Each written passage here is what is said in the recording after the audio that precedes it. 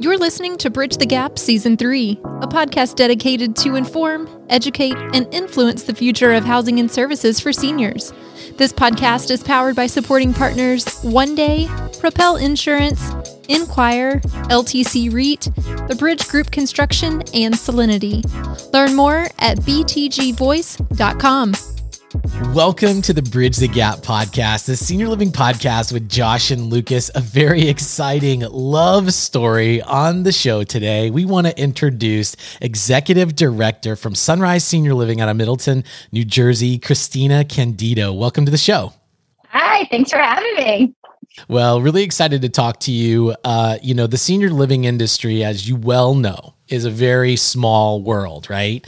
A lot of people, we know each other. And as social media has, advanced in our industry over the past years, we stay connected on platforms like LinkedIn and Instagram and others. So you've come across my feed a number of times because you're so outspoken about your passion for older adults, which really resonates with us.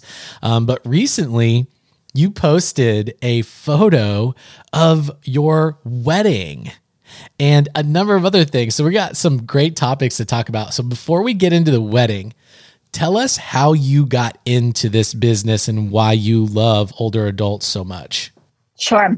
So I wasn't entirely sure what I wanted to do growing up. I knew that I loved working with seniors. I wasn't sure in what capacity. So I actually figured I would pursue a medical degree because I said, okay, I want to help people. Maybe I'll be a gerontologist. So I was studying for the MCAT, hated it, worked at a hospital, just, wasn't really for me. So during a winter break, I went overseas and I lived in a live-in Alzheimer's facility in Northern Italy. And I volunteered. And that's where I was like, this is what I want to do. So came back. I went for my master's instead. I graduated with a master's in counseling with a focus on geriatrics and family counseling. And then I went back overseas and volunteered again. And this time I did in-home care and I worked in facilities again in Italy, but in a different area. And that's how I got into it. Whoa. So, we just went through a lot of stuff and you just totally lost me when you said you lived in a community in Italy. Let's rewind this thing and go back and explain why Italy. Tell us a little bit more about that experience. I'm very intrigued. Sure. So I love traveling. And at the time I knew I wanted to volunteer. So I found an organization called United Planet that had volunteer trips all over the world in different capacities. So some worked with children, some with animals, and very few with the elderly. Actually, this was the only one that they had that involved the elderly. And it just so happened to be in Italy, which was fine by me because I studied Italian, I studied abroad, I speak the language. So it was kind of killing two birds with one stone. I was in one of my favorite countries and I was doing work that I wanted to do. So, well, compare, contrast a little bit. Obviously, you're an administrator here, an executive director in a community.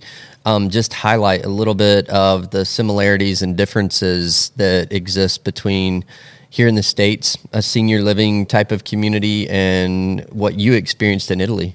So truthfully, there aren't many similarities. There are definitely a lot more differences. And that was difficult for me when I did get into the industry here, because upon my return, I started working in assisted living and I just assumed they would be the exact same as they were in Italy.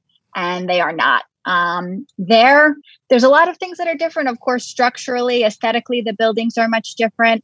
They're much more open. There aren't really as many locks on the doors, if you will. They've kind of got different philosophies there, but they also live like kings and queens. So it's such an honor to work with the elderly there. It's the amount of dignity and love that they're treated with is just, not that we don't treat our seniors here with dignity and love, don't get me wrong. But it's just on another level there. And the respect and just everything about it was just so loving and such an honor really to be there. Wow. That's incredible. Have you carried anything with you from that experience into your community? Yes, very much so. So they're also very big on touch there, whereas in the United States in general, we're kind of like, we like our personal space. Whereas there, touch is really an innate human need, right? So especially when you have something like dementia or Alzheimer's, they're very big on touch. That's something that I definitely bring back with me, and I try to lead by example. I'm very affectionate with my residents. Very loving with them. And I think that that's important. And then little things. So I really can't change much structurally or aesthetically in the communities that I've worked in. For instance, they turn the lights off at night, or they at least dim them in the hallways, and their staff wear pajama-like uniforms as opposed to having the bright LED lights above. And then we wonder why people are wandering at night or sundowning. It's confusing to tell the difference between day and nighttime when it always looks the exact same inside. And when the staff always look the same. If they're not wearing something like pajamas, it's going to be like, well, why are you telling me to go to bed? Obviously, it's daytime. So little things like that, I definitely try to bring back with me. Oh, that's really, really cool. So tell us a little bit more about how your journey has been over the last few years in senior living, in your home there and at your community. So I started in sales. And like I said, it was a little bit difficult when I first started because it was so different than what I expected. I really thought that it was going to be so much more like what it was over there. Even the food, of course, there's no comparison. It's Italy, but assisted living food is usually not much to be desired anyway, whereas over there it was like outrageous. So I started in sales. I did love being in a community. I took a brief break. I thought, okay, I want to kind of learn the legal aspect of things. So I worked at an elder law firm. And we started up a care component there, which was really cool. But it was evident, like almost immediately, that I just missed it. It was great in the sense that it was a 9 to 5. It was true 9 to 5. We were out the door, coats on. I thought this will be better for my quality of life because in the community, I'm here normally 11, 12, 13 hours a day. But I just missed it. I really missed being with the residents. That's what I love most about it. So I got back into it as executive director. Got my CALA, and that's kind of how I ended up here. It's been about, it was 2014, my most recent trip to Italy. And then the end of the year, I got into sales. And then pretty soon thereafter, got my CALA and became an ED. Well, I can tell from your recent post that has really, I guess, bled into the relationships that you've developed with all of your residents. I love the stories that you post. So talk to us about a couple of things. Number one, planning a wedding during a COVID crisis and a pandemic, and then how that changed your plans. Sure. So as you've probably seen in my posts, I really do eat, sleep, and breathe this. I try to include my residents in everything. There's really no such thing as TMI, I think, with them because they love being part of stuff like this. So even last year, my brother had gotten married. I brought some residents with me to get my dress tailored as I was a bridesmaid. And they just really enjoy those kinds of things. So when we were planning the wedding, I remember saying to my now husband at one point, when is it supposed to get stressful? I remember people saying that it's so stressful to plan a wedding. Like, this is so fun. This hasn't been stressful at all because I was including them in everything. So they helped me to pick out the invitations. I brought samples. They helped me look at different venues. Of course, we were planning remotely because it was going to be over in Italy.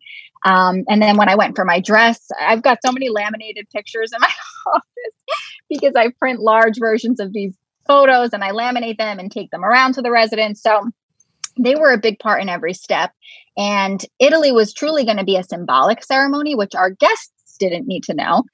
Because to get married legally there is kind of a pain. So the legal ceremony was planned to be at the assisted living. So it was just going to be our immediate families and the residents. And we would just, have a cake and fun stuff like that. So up until February, planning the wedding was amazing. And they were very much included in that process. And then COVID happened, or COVID got worse. And I actually was in Italy the weekend of the outbreak, because I go there frequently and it was just there. I was there for a short weekend trip.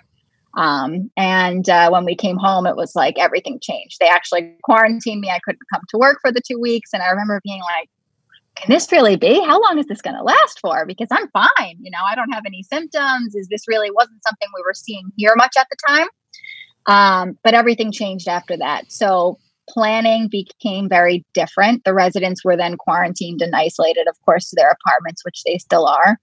I was in total denial. I did not cancel our flights until the day before we were supposed to leave, just in case there'd be some chance that we could at least go, the two of us.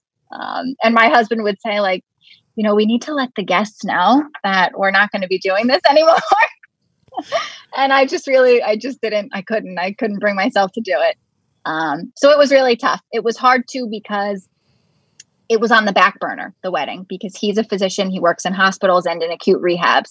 And I obviously was running. At that time, I was at a different Sunrise. I was up in North Jersey, where I'm from, in Morris Plains. And there were those first few weeks where we didn't really know what to do, slept in separate bedrooms, took all our clothes off when we would come home. But then we thought, okay, this could go on for months. So we really can't live like this as a newly engaged couple, figuring out our wedding plans. We've got to kind of have an alternative.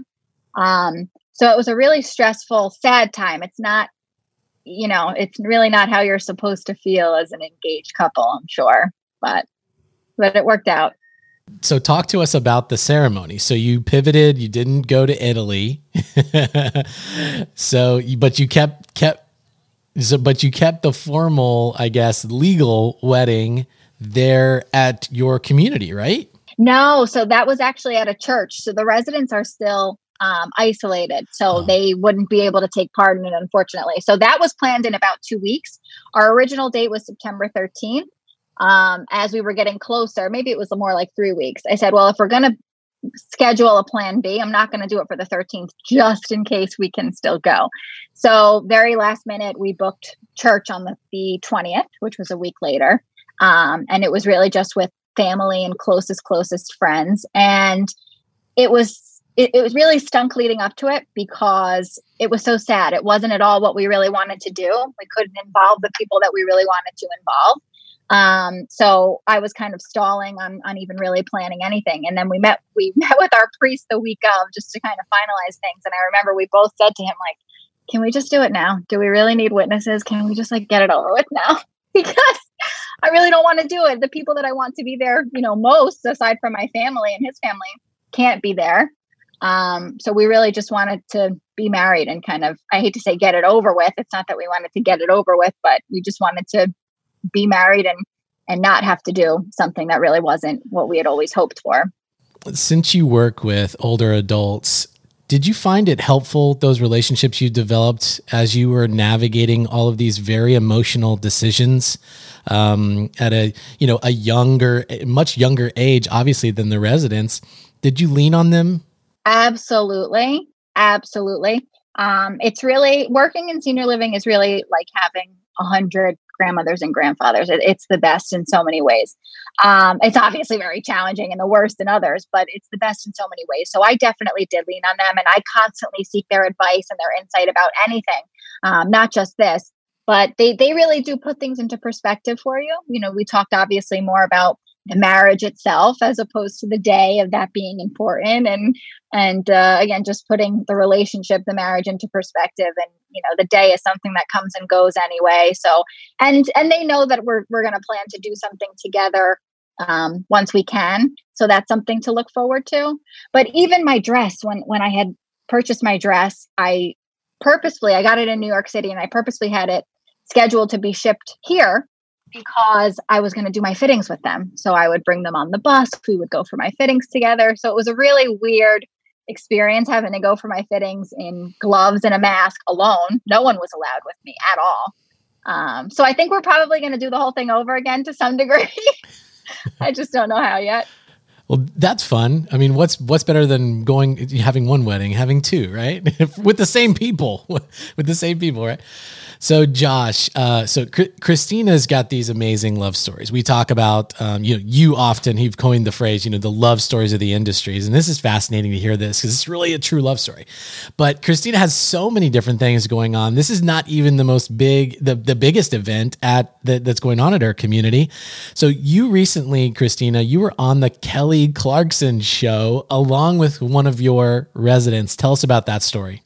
Yeah, so our resident Anna Del Priori just turned 108 years old, which in and of itself is absolutely incredible. But on top of that, this year she survived COVID-19. And when she was a young girl, she also survived the Spanish flu. So to say that she is resilient would be an understatement. And she's just such an incredible, positive, loving woman. So we really wanted to celebrate her for her birthday, and that kind of brought on some national attention because we did a very big parade for her in her honor. We had her on a throne. It was Gatsby themed, so we were all dressed up in costume. It was honestly, I said after that was one of the best days of my life. It was before my wedding, but I said that was the best day of my life, and it's not even my birthday because it was just so beautiful and touching. It was unlike anything I've ever experienced before, honestly. So Kelly Clarkson wanted to meet Anna, which is what we did. So cool. Well, so many fascinating stories, and I'm so glad that you guys celebrated her. What an awesome thing to celebrate her long life, her health, endurance through a couple of things. What a perspective I'm sure that resident has. And, you know, I think that's something that we often just don't share enough of, those kind of stories. And, you know, many times when we're going through things like you've been through this year with mega events in our life, we think the world's coming completely to an end and we can't go on because of things. And then you talk to some of these residents and hear the things that they've been through, and they're still enduring, and you're just like, wow, you know what? I don't have it as bad as some people have had it. And what an interesting perspective that gives us. I love it. Mm-hmm. Yeah, absolutely. She really is incredible. And even just interviewing her and asking her what her secret is, it's just really to always be honest, to do good to others. And that's her. I mean, she's one who's always trying to help the other residents, even, you know, at 108 herself. And it just reminded me. So my brother, back to my wedding really quick, he had said something in his speech. It was some like Bible verse that he was referencing. And I don't remember the exact words, but it was something along the lines of, if you just live your life, you lose it.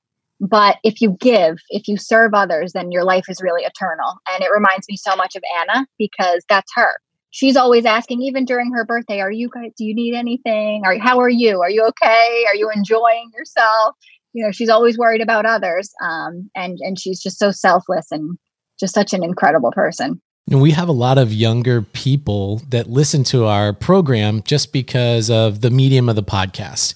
You know, there's great diversity in our industry from different ages and backgrounds and a whole bunch of different things. So talk to some of those younger people out there. We have a contingency of listeners that are looking to get into the workforce.